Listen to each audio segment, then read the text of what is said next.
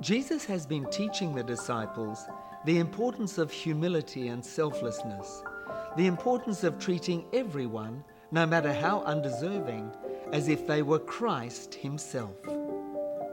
But this is so contrary to their culture and religious traditions that the disciples are having a hard time understanding this.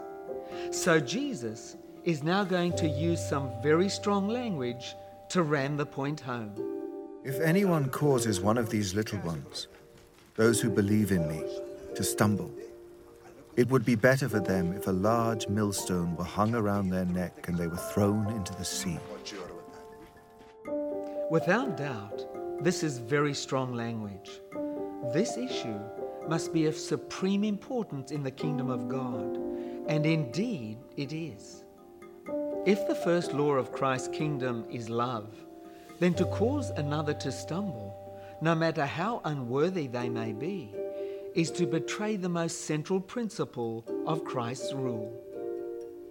Jesus is saying that to treat the unworthy with anything less than love is to throw away your eternal life. If you have accepted salvation from Jesus, then the result will be a selfless, loving life. Jesus isn't talking about little children. He's just using them as an example. Jesus himself says that he's talking about those who believe in him.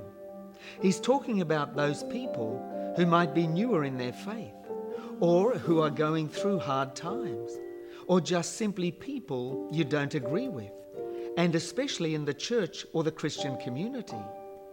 He's talking about anyone who might be vulnerable. So ask yourself this most difficult question. Have you ever caused any of these little ones to stumble?